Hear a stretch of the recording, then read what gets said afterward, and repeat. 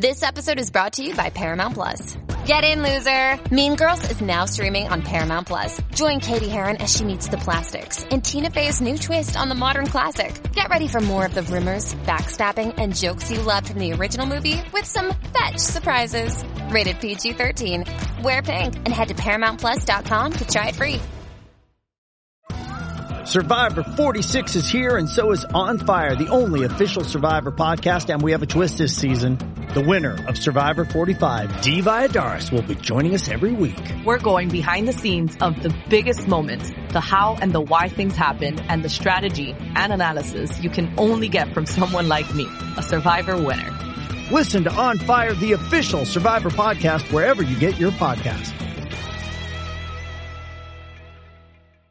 I live close by, and I went by that gas station every morning, and I would beep my horn, and he'd run out from the station office screaming, "Love you, we love you." And I wasn't even stopping for gas. Your first interaction with Karim is him filling up your gas, saying how you feel, and you sign the thing and you're off, all right? So, okay, I remember the guy, kinda.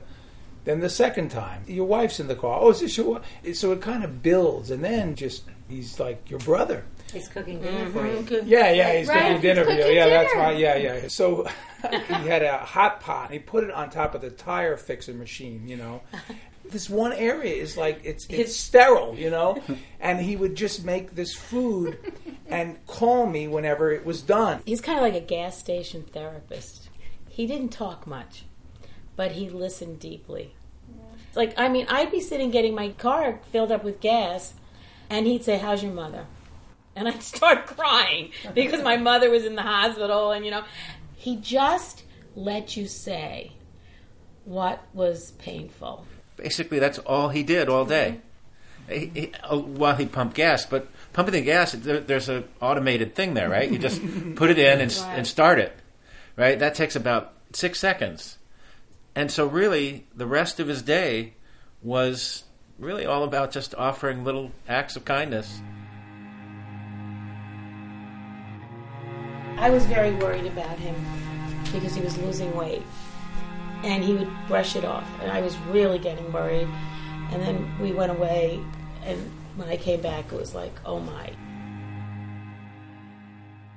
When I found out that Karim had cancer, I felt we had to, as a community, show him how much we cared about him, how wonderful he was. I certainly felt that way. I hoped that other people felt that way. But I wasn't sure. We sent out one email to the neighborhood. Karim has been diagnosed with lung cancer, and the money just started pouring in. I mean, I can't tell you. The cards that came with the money from all over the world, people who had moved away years ago and somehow found out about it. He was afraid to be a burden on the others. And I had to reassure him that he is not a burden. Let them do. You deserve it. You are a person that is loved by everybody. Let them do what they are doing. Someone actually offered an apartment to Karim because previously he had been living in Watertown, I believe, in a third-floor walk-up that had no air conditioning. So this apartment was very close to the gas station and was very comfortable for Karim.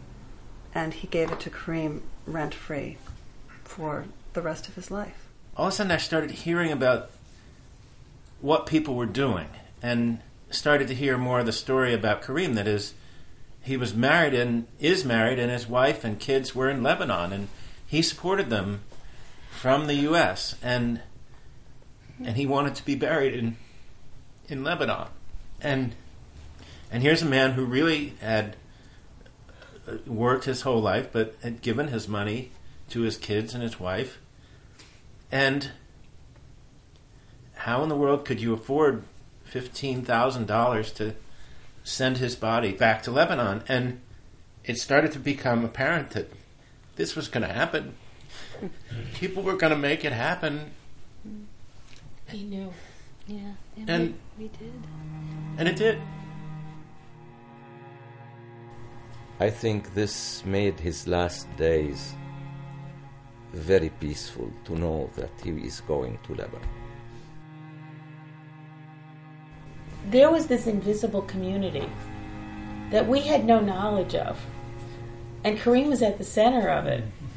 And it was only in his dying and in his death, really, that we became aware of each other.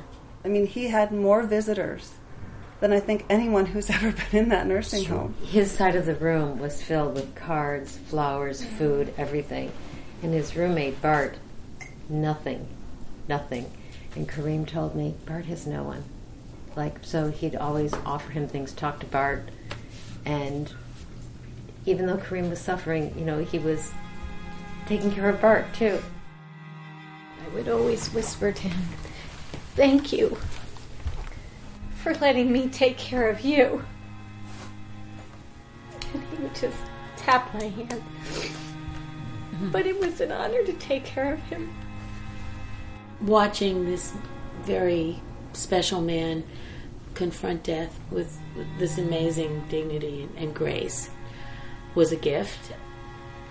What Karim taught me is that never forget sort of the day-to-day, that there is this incredible beauty in a kind word, a gesture. I think one of the things that's important is, I think he had a painful life. Everybody has pain in their life, and it affects people in different ways, but somehow Karim just turned it into love. What would happen if you offered little acts of kindness 7 days a week for 25 years? What would that do? It would do a lot, and it has done a lot. Kind World is produced by WBUR Boston. You can find more stories of kindness and share your own at wbur.org/kindworld.